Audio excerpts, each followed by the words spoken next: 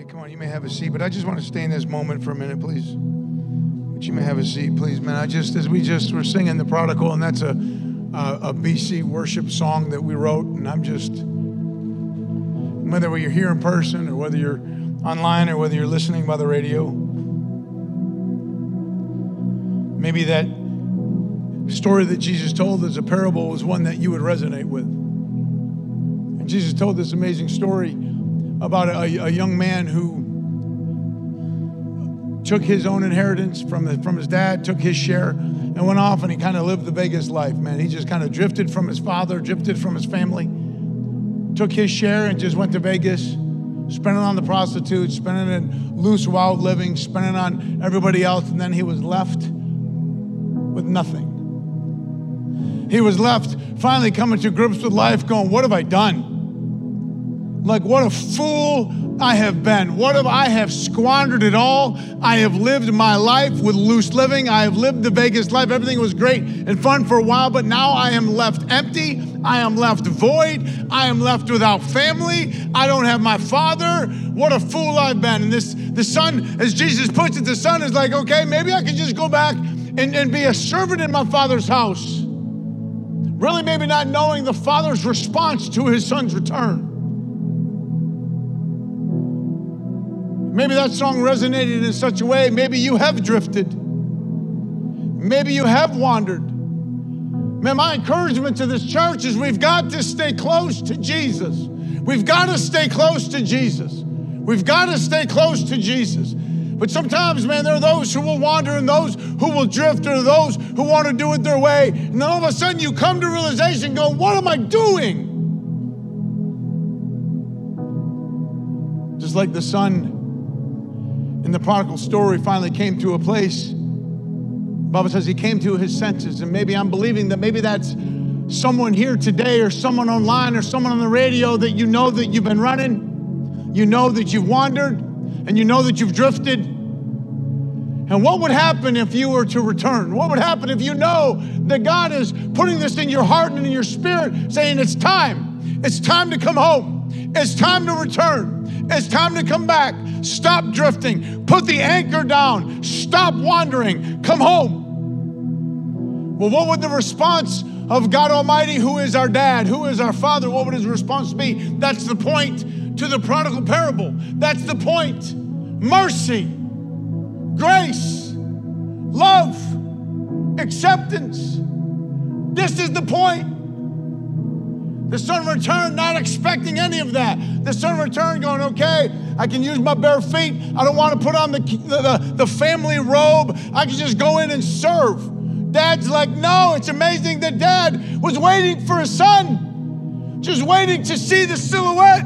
And then the Bible tells us, as Jesus tells the story, the father ran to his son. Could you imagine the son who's already in a place of being broken, seeing dad's running towards him? Wait, that's my father. How did he know I was coming home? Maybe because the father was waiting, and the father was looking, and then the father saw, and then the father ran. This is the story.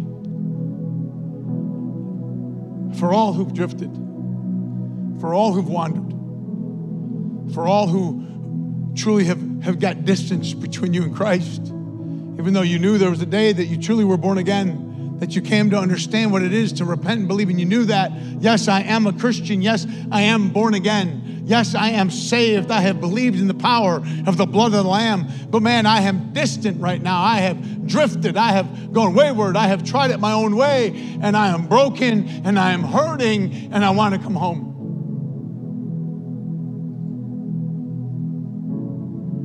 What is it for you today?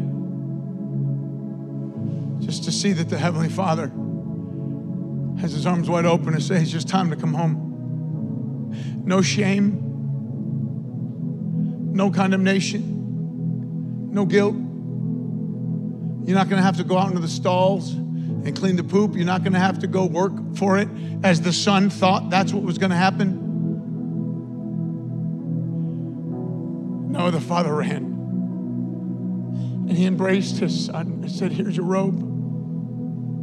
Here's your sandals. Here's your ring. You've always been my son. You always will be my son. No shame. No condemnation. Come on, church, that's just mercy. Why is it that we say, God, you are so good? Because we are amazed by his mercy, by his grace. Amazed that he's a God who loves us. He's a father. Says, Sean, since the moment you believed and truly became born again, you have been my son. And you're drifting and you're wandering. You have returned home and you are still my son.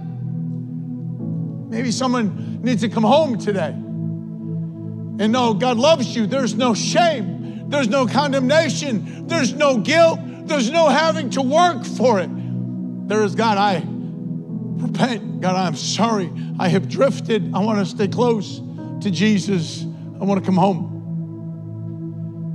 And you would know that God loves you. He would embrace you. And that's his mercy. The story Jesus tells is about the Father and his mercy for those who have drifted. My encouragement to you today, wherever you're at in this, please hear this. Come home today. Maybe you allowed sin to come in and get in the way. It's time to come home. Maybe you've allowed just an evil influence to come in and sink in, and that's caused separation between you and the Father. It's time to come home. I believe this is the call of the day. No more drifting. No more wandering. Based on the Word of God, when you come home, there's love, there's mercy, there's grace, there's acceptance again. The Father will, by his Spirit, truly give you a spiritual embrace. Son, I've loved you. Daughter, I have loved you. I have always loved you. You've always been my son. You've always been my daughter, and that's never going to change. Church, that's mercy. That's his love. Come on, just bow your heads. Man, if you're in that place, I just want to pray for you. Father, I do pray for those who may have drifted, for those who may have wandered. God, that this is a call home today, this morning. This is a call home. God, this is the time to say, God, I want to receive your mercy. You are so good. God, I want to receive your grace and have a deep understanding of your mercy and of your grace. Time to come home. That you just in your spirit say, no more drifting. I'm done running. I know that this is God's call for me. I'm in. Father, I come home. And God, I ask that by your Spirit you would move in every one of our souls today to hear that and respond to you. God, I belong to you. I have been adopted. I am a son and I'm a daughter and I belong to you. I knew that there was a day that I repented from my sin. I came to your grace and to your mercy by the precious blood of the Lamb and through the cross. And I know that I'm saved. But it's time to come close. Time to be done with the things of the world. It's time to be done with the loose living, and it's time to return. Thank you for your mercy. Thank you for your grace. And Lord, we speak to the word today, that you would speak to us in this moment, God, that we would hear from you today. God, that we would respond to your word today. Lord, I thank you for your word being alive and powerful, that you would speak through us in such a way today, God. Speak into our spirit. God, speak into our soul. God, give us ears to hear. God, give us eyes to see. God, I pray that our heart would turn and respond to you today. In Jesus' precious name. Come on, amen. Come on, amen. All right, 11 o'clock. All right. I love it. Come on, turn me, please, Isaiah 53. We are in this series called Do Hard Things. Man, just kind of praying through the series and going through different characters in Scripture and how they truly did hard things because of their faith, because of their understanding of God's work in and through them, because of the understanding of walking in obedience to what God has called them to do. And man, I wasn't going to get away from saying, okay, who is the biggest character of all the Scripture? Who is the Old Testament written about? Who is the New Testament written about? What is that amazing piece of all of history that one innocent, perfect human being who was fully man and yet fully God breathed his last breath as fully man on a cross in that moment of history of time? Like, we can't get away from the reality of the hard thing that Jesus did. Yeah, we know that he was fully God. I get it. He's fully God, eternity past. He's always been God the Father, God the Son, God the Holy Spirit, 3 in 1. We believe that. We know that Jesus is God. Yeah, we get that, man. 100% God. Like, sometimes we miss the idea that he was born of a virgin. He put on flesh. He bled true blood. He felt emotions. All of his nerves were intact. His emotions were intact. He felt hurt. He felt pain. He felt brokenness. He felt the emotional brokenness. Like, being fully man, sometimes we miss it that Jesus did the hard thing, being fully man, and yet at the same time being fully God, putting himself on a cross to deal with the sin issue. Come on, Sean, how hard could it have been? Because he was God. He knew all things. He knew sin came. All right, yep, there's going to be a difficult season for, a while. We're going to be born of a virgin. That's going to be a little crazy. I'm going to put on flesh. I'm going to live, innocent, 30 years, amazing. And then time for ministry. I'm going to go signs and wonders and miracles. It's going to be incredible. And then, I'm going to go to the cross. I know I'm going to get beat up. I know I'm going to get my flesh shredded. I get all that. How hard could it be? Because he's God, and he knows, well, even in 3 days, I know that I'm going to be raised from the dead again. I know that. And then 40 days later, I'm going to ascend into heaven. I got my right hand seat at the Father on the throne. He's like, I know the end from the beginning. I know the beginning from the end. I'm the Alpha, the Omega. Jesus knows it all because he's God. Come on, church, how hard could it be? When he knew all of that. But there's so much that I don't believe we grasp. I don't know if we can grasp.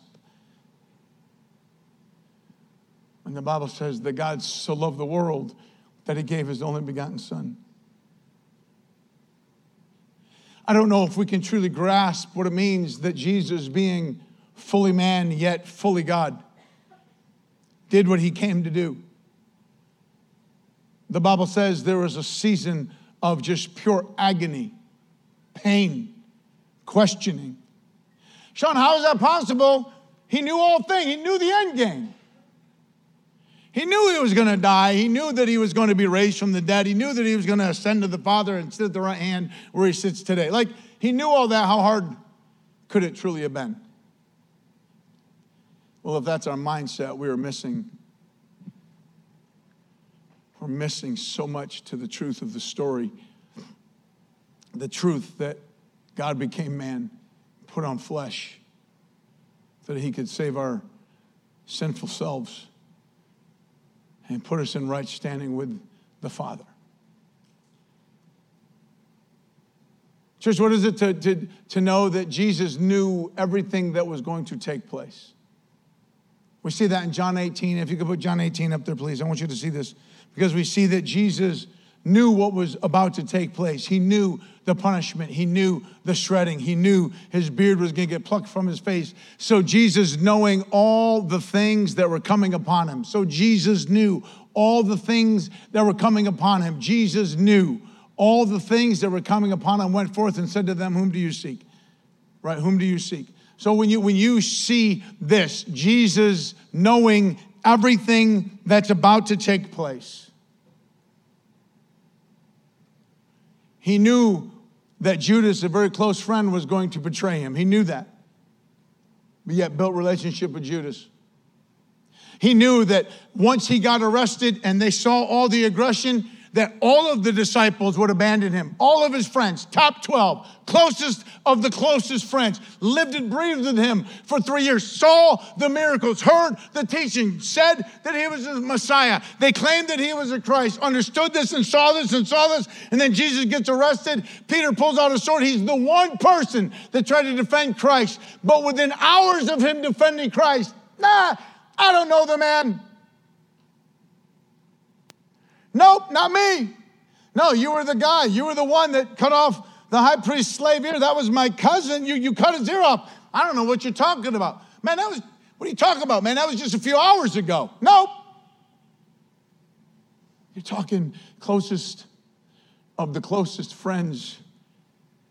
Complete betrayal. Complete denial. Complete abandonment. He knew all that. You don't think that hurt him in being a fully man? 100% man? Church, the Bible says that he was a man of sorrows, which means that he felt it emotionally and he felt it physically.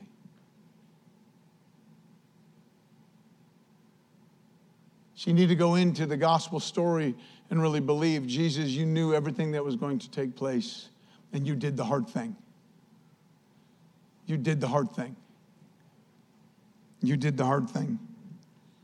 I want you to see this, Isaiah 53, please. We're going to kind of unpack this just a little bit. Then we're going to get into Luke, and then we're going to get into Matthew. But I want you to see, in church, you got to realize that Jesus Christ was there when the word was written. He's always been. He's part author of the Word of God. So when you realize that when you go through Isaiah 53, you realize Jesus is author of this. Like Jesus is saying, hey, Isaiah, write it down. By the Holy Spirit, Isaiah, write it down. Like when we read this, we have to say, okay, I know it was 700 years before the actual cross, but this was from eternity past that this was written. Like Jesus knew Isaiah 53. Jesus is the author of Isaiah 53. You can read it in Psalm 22. You can say Isaiah 50, verse 6, where the Bible says, listen, I gave my back willingly, without shame, and gave my cheeks for my beard to be pulled. Like, I love this, that Jesus Christ, my King, my Master, my Lord, and my Savior, he wasn't ashamed of me. He held his head up. He put his shoulders back. He wasn't humiliated as though as much as they tried. He wasn't shameful of me. He put his head up and said, here is my cheeks. Here is my beard. And they beat him and they plucked his facial hair out of his face. His whole beard will be shredded from his face. I didn't hide from that. I didn't shy away from my back to be whipped. Church, I love it that he wasn't ashamed of me. Even in my sin and in my filth, he wasn't ashamed of me. It was on purpose. We say in Isaiah 52:14 that it's written down. He's part author. He knows this. I'm going to have to hang on a cross and be shredded so badly and beaten so badly that you wouldn't recognize me as a man. That's going to happen. Like that's the way it's going to be. Church, we see Jesus truly as God, but we have to see him as fully man to get the grip that he knew exactly what was going to take place. As knowing Isaiah 50, verse 6 and 7, and knowing Isaiah 52, verse 14, going, this is how it's going to be. And then we get into Isaiah 53 and we see this amazing picture.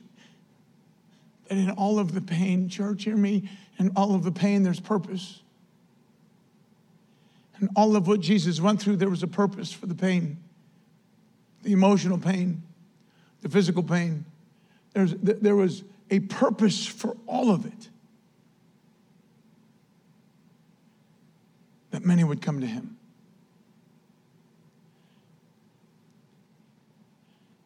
And I need you to see yourself in this story. You have to put yourself in this story. You have to see the purpose and the pain was for my salvation. The purpose and the sorrow of emotion and the sorrow physically and the grief and the smitten and the striking and the beating and the abandonment. There's a purpose for all of that, for that many would come to know him, that many would be saved. For many to realize that that is the Lamb that John was proclaiming, right? John the Baptist, there he is. Behold, the Lamb of God who takes away the sins of the world. That's him. That's the Lamb that's about to go to the slaughter. That has to happen. That's the one. That's him. And we read about it in Isaiah 53 and we see this. Church, we see the purpose that Jesus Christ endured the pain, that Jesus Christ did the hard thing. We see it right. Verse 3, it says this, and he was despised and he was forsaken of men. Isaiah 53, verse 3. He was despised. That means he was despicable or vile. Like you see this and you see where you have an understanding that Jesus knew he was going to be hated. He was going to be despised. Right? He was going to be despicable in the eyes of man. Like, we know this, right? We know this New Testament truth that they hated Jesus. They hated Jesus. They put Jesus on the cross. He was despicable to them. He was vile to them. Prophesied 700 years before that. Watch this now. And he was despised, or he was despicable, and he was forsaken of men. He was rejected. He was a man of sorrows, acquainted with grief. Like, sorrow and grief didn't escape him being fully God. He was a man of sorrows, which means he felt the emotional pain. He felt the physical pain. He was a man that understood grief. He was a man who understood affliction. And like one from whom men had hid their face, he was despised and we did not esteem him, which means we didn't have any value for him. Like this is what's about to happen. This is what Jesus understands. Like, they're not going to know my value. They're not going to know my worth. They're not going to know who I am. They're not going to believe in me. They're not going to trust in me.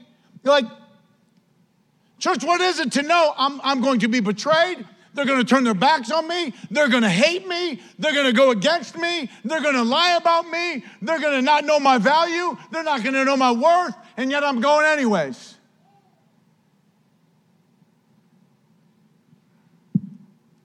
What happens when you realize Jesus did the hard thing because there was purpose in the pain? Verse 4, surely our griefs he himself bore and our sorrows he carried. And yet we ourselves esteemed him stricken. That means broken. Smitten of God and afflicted. Smitten of God, it means punished, attacked. It means bruised. It means shredded. That's what's smitten of God. That means God punished his son. God shredded his son.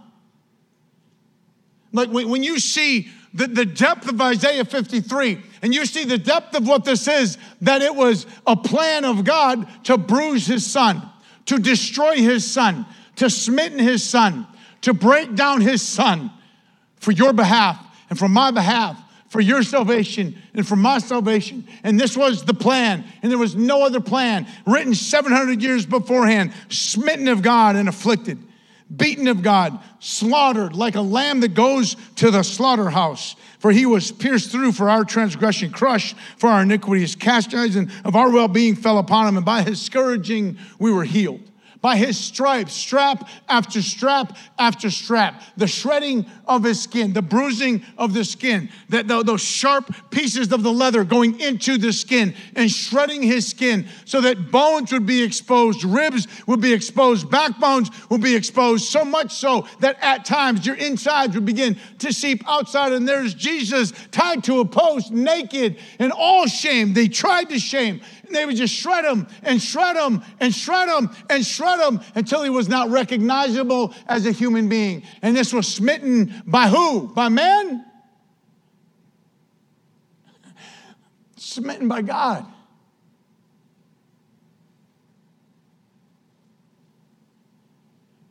And you see in John 10, I want you to see this, please.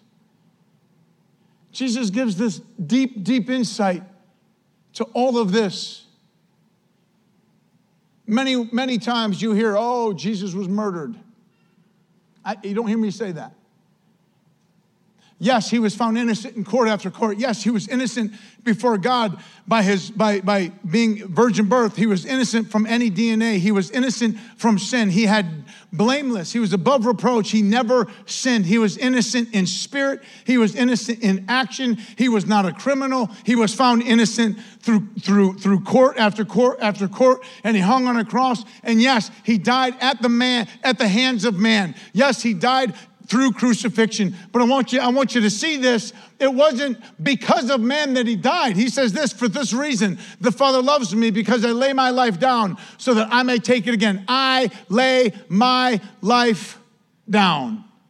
I laid down my life so that I may take it again. No one has taken it away from me, but I lay it down on my own initiative. Keep that up there, please. Watch this, watch this. No one takes my life from me. I lay it down on my own initiative. No one has taken it away from me, but I lay it down on my own initiative. I have the authority to lay it down. I have the authority to take it up again. This commandment I received from my Father, Jesus Christ, the Son of the living God, says, wait a minute. Nobody took my life. I laid it down under my own initiative from eternity past. I knew that this was the plan. I knew that we were writing about it in through Isaiah the prophet. And this is the time to let everybody know, man, I do this voluntarily. And there was purpose in the pain. That this was the plan from the beginning. And there's no plan B. Yes, we can understand when someone say Jesus was murdered and we murdered him because of our sin. I can slightly understand that. But please don't let that take away from the depth of what Jesus is saying here. Don't miss it. I voluntarily had this plan all planned out. I knew exactly what was going to take place. I knew exactly when it was going to take place. I knew how it was going to take place. I understood I was giving up my life. I knew the emotional pain. I knew the physical pain. I knew the separation. I knew the abandonment. I knew everything that was going to take place. I lay my life down. Nobody takes it. Don't discredit the work of Jesus by saying this was man's action.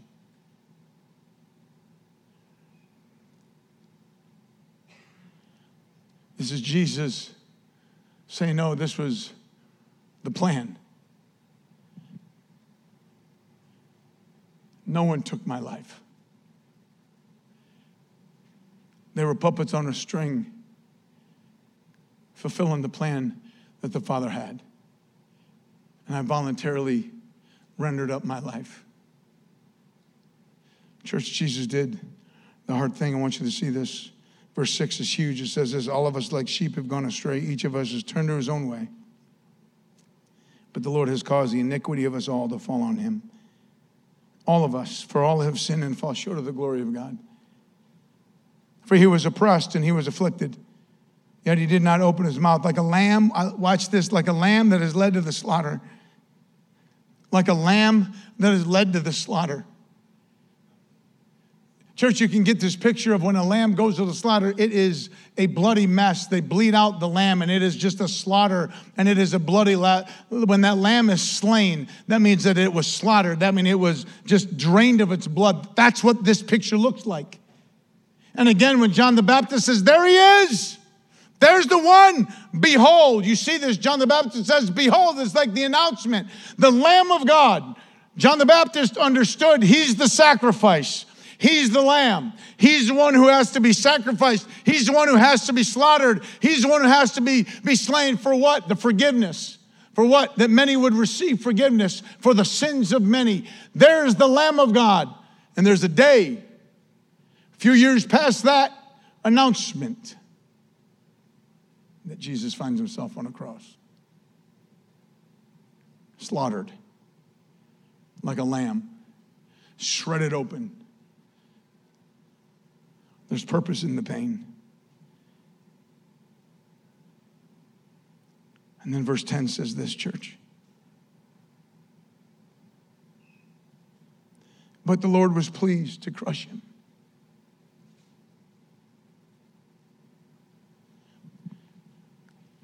But the Lord was pleased. The word pleased, it means it was his desire. Crush, it means to break to pieces. We know prophetically not a bone in his body was broken. But we know that he was shredded as a piece of meat on a piece of wood.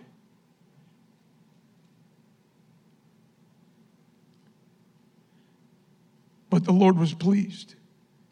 It brought him delight. It was his desire to destroy, to cause his son to be crumbled, to crush his son, putting him to grief.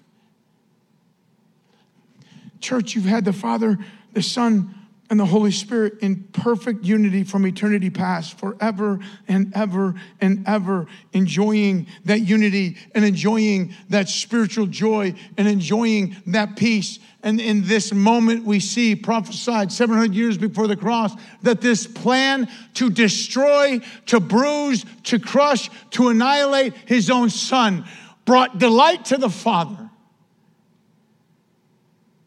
Church, how do you process that? I read this over and over hundreds and hundreds of times, and I can't process that besides the truth that God so loved the world. There is a depth to his love that he loves me. That he loves me so much with a depth that I can't process what this means. It pleased God to destroy his Son because he loved me. How do you process that? How do you get to the depth of that? To believe that?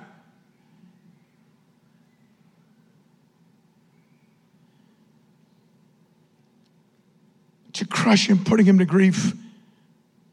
That if he would render himself, that means his voluntary surrender.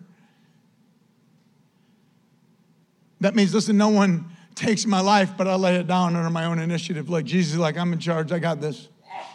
Nobody's taking my life, man. This is the plan. From eternity past, this is the plan to render myself as a guilt offering. And as a result of the anguish. As a result, verse 11, as a result of the anguish of his soul. You talk about that pain. You talk about that anguish. You talk about that hurt. You talk about that brokenness.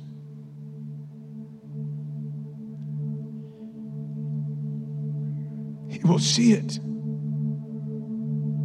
He will see it and be satisfied. My servant will justify the many, and he will bear their sins. He will see it. Church, every time someone gets saved, he knew the purpose in his pain, that he would see that there will be many who will be saved. There will be many who will be saved. There will be many who will be safe from the wrath of God because he is putting himself in the way and taking on God's wrath so that you and I who come to him don't have to.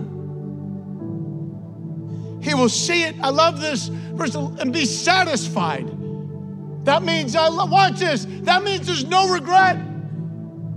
Please get this. Jesus understood this, that it pleased his dad to destroy him for the sake of me and you, so that many would come to a place to be saved, that our sins would be dealt with, and that Jesus saw that and that he was satisfied, which means there is no regret. Jesus didn't go through this going, maybe I shouldn't have. Why did I do this? What took place? Like, there's no regret. There's no regret. Jesus did the hard thing without regret. Because God so loved the world. Get this. Jesus put himself on the cross. Church, this is why, watch this, I got to say this, man. This is why we are called to love him back. Jesus said, hey, listen, love the Lord your God with all your heart, soul, and mind and strength. Church, honestly, it shouldn't be that hard. When you know this, when you know all that took place for your salvation, my goodness, it shouldn't be hard to say, oh, Jesus, I love you with everything that I am. Love the Lord your God with all your heart, soul, mind, and strength. Church, he just says, love me back. It really shouldn't be that hard to just simply say, Lord, I love you. I see what you've done for me. I owe you everything. And he just says, would you just love me back? Would you just love me back with everything you got?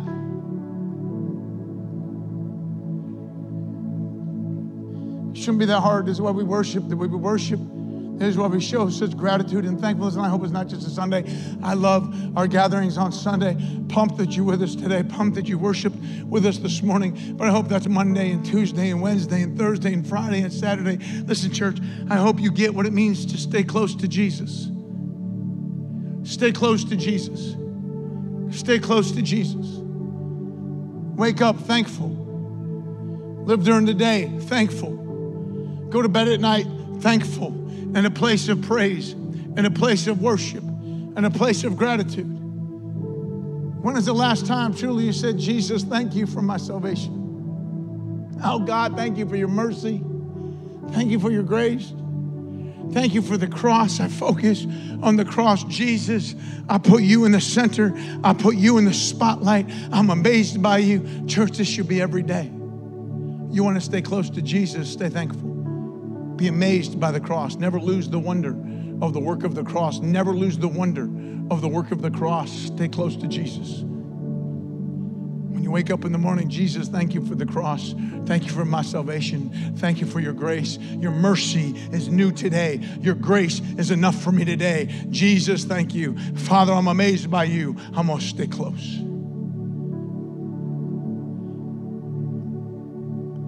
Come on, quickly, please. Quickly, please. Let's turn to chapter, the book of Luke.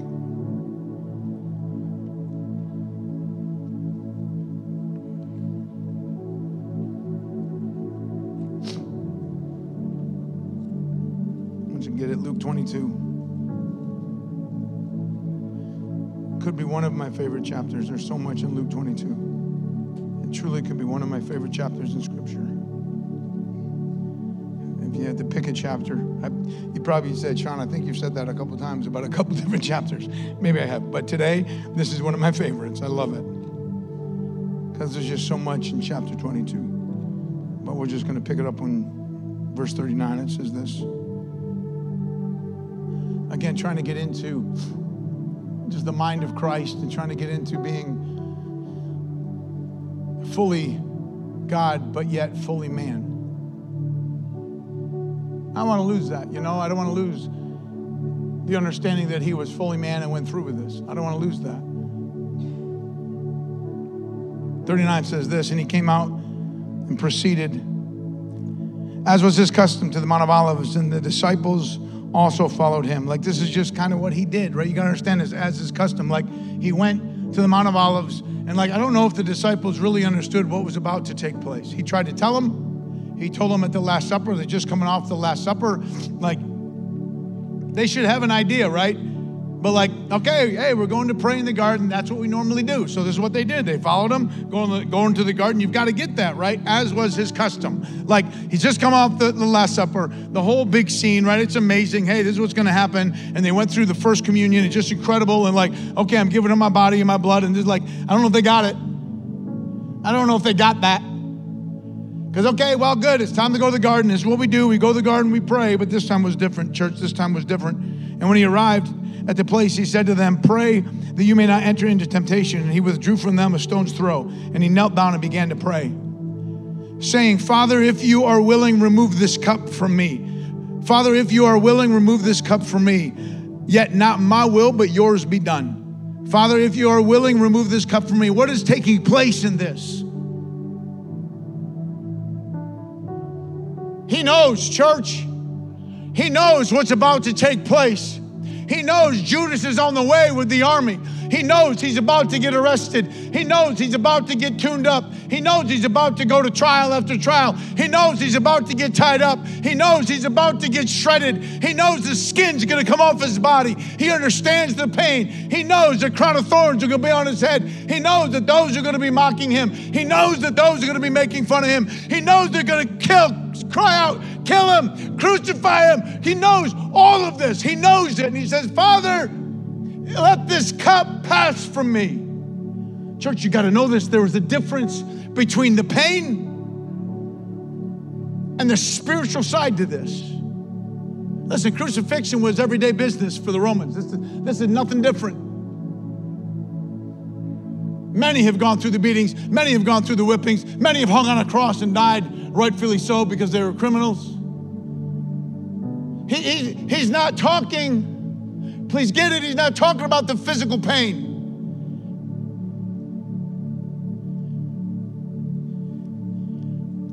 The Bible says that he was in such agony over this. You can see it.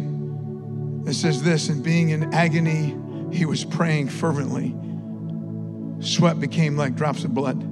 So much so that even an angel had to come down to encourage him. Could you imagine? Get the scene, right? Get the scene. Hey guys, it's time to pray. They're like, okay, time to pray. That's what we do. But then Jesus is like, they're falling asleep. Why are you falling asleep? He would come back to him a second time. Hey guys, wake up, wake up, wake up. You got to pray with me. He'd come back a third time. Guys, wake up, wake up. You got to pray with me. And all this while, he knows what's about to take place. He understands it's not just the physical. There's a spiritual side to this church. I don't want us to miss it today. That he was in such agony, 100% man, 100% God. He did the hard thing. So much agony and so much inside pain and such a deep struggle that it began to sweat. His blood became like drops of blood. So much so an angel had to leave heaven to come and minister to Jesus to encourage. Could you imagine what he's going through?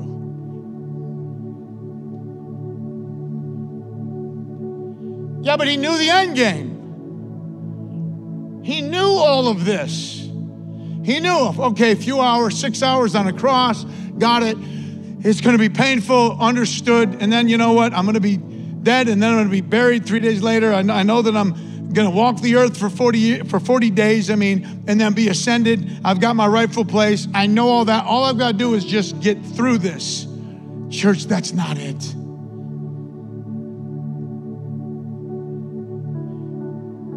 Father, is there any other way that you would let this cup pass from me? What was he talking about? Lord, is there a plan B? Father, is there a plan B? So much so an angel had to come down and say, Jesus, get up. Fulfill your assignment. Fulfill your assignment. And we'll close in Matthew 27, please. I want you to see this, please, because this is the cup. This was what was so agonizing. This was what was so painful. This is why he was sweating like drops of blood. It wasn't the nervousness of the beating. It wasn't the nervousness of the cross. It wasn't the nervousness of the shedding of blood. That just happened often with the Romans. It was this. Church, I want you to see this. It was this. And we just pick it up where he's hanging on the cross. In verse 39, it says, for those passing by were hurling abuse at him, wagging their heads and saying, you who are going to destroy the temple and rebuild in 3 days. They thought he was talking about the real temple. He was talking about himself. Save yourself. I love that. Save yourself. For if you are the Son of God, come down from the cross.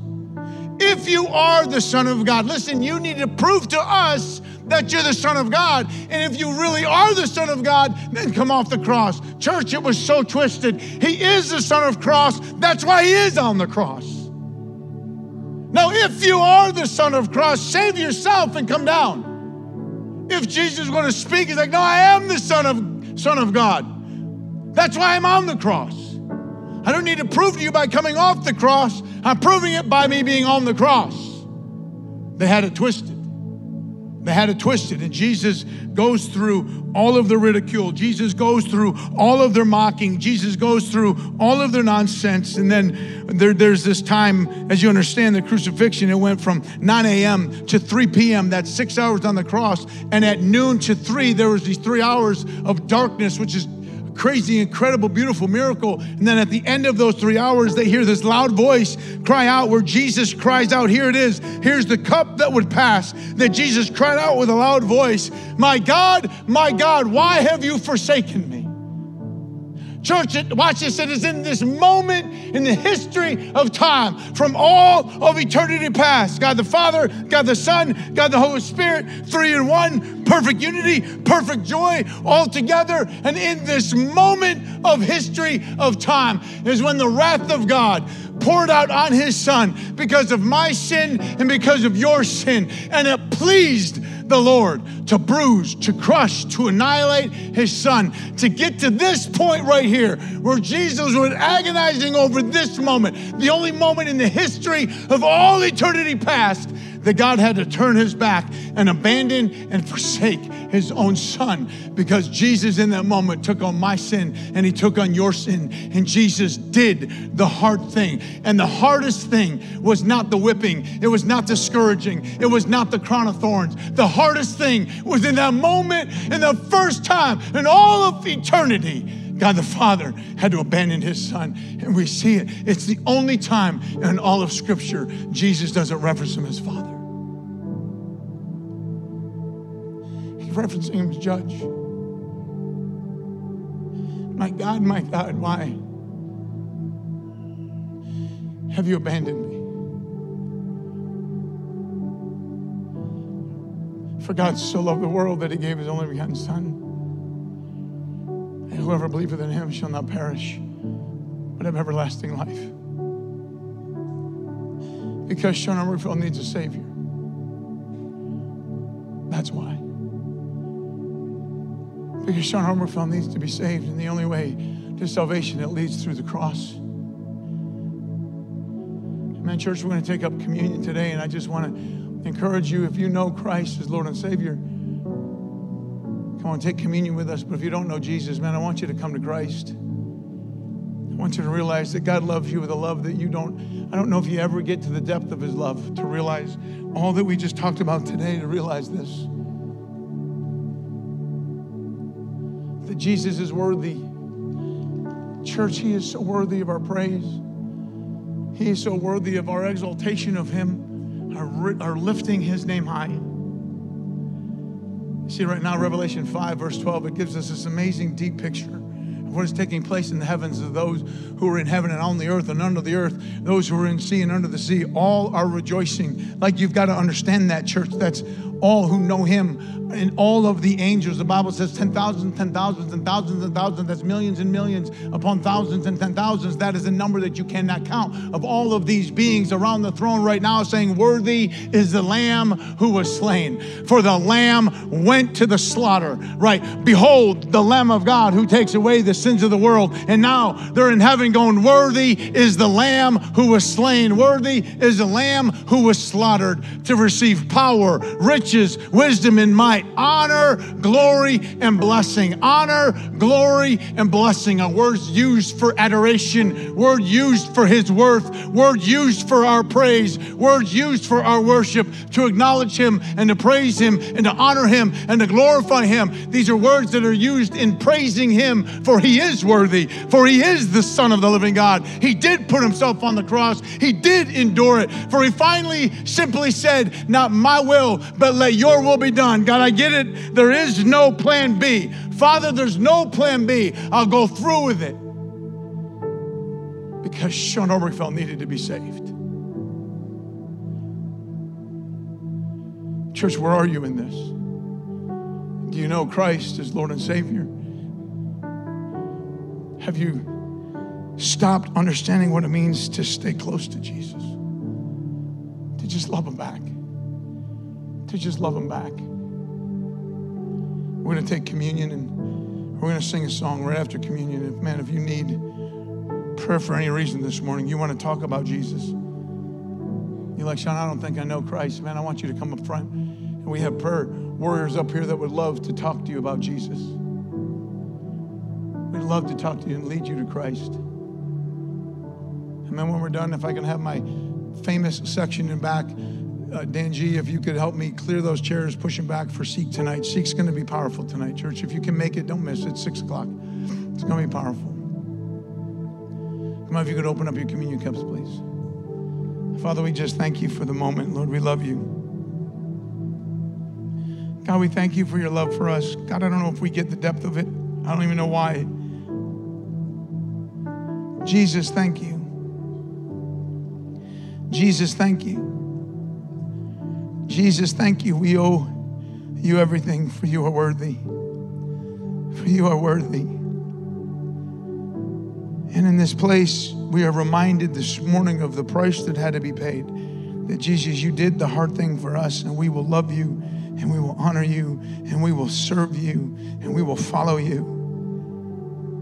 And we will remember the cost, the price for our salvation, the shedding of your blood, the separation from your Father because of us.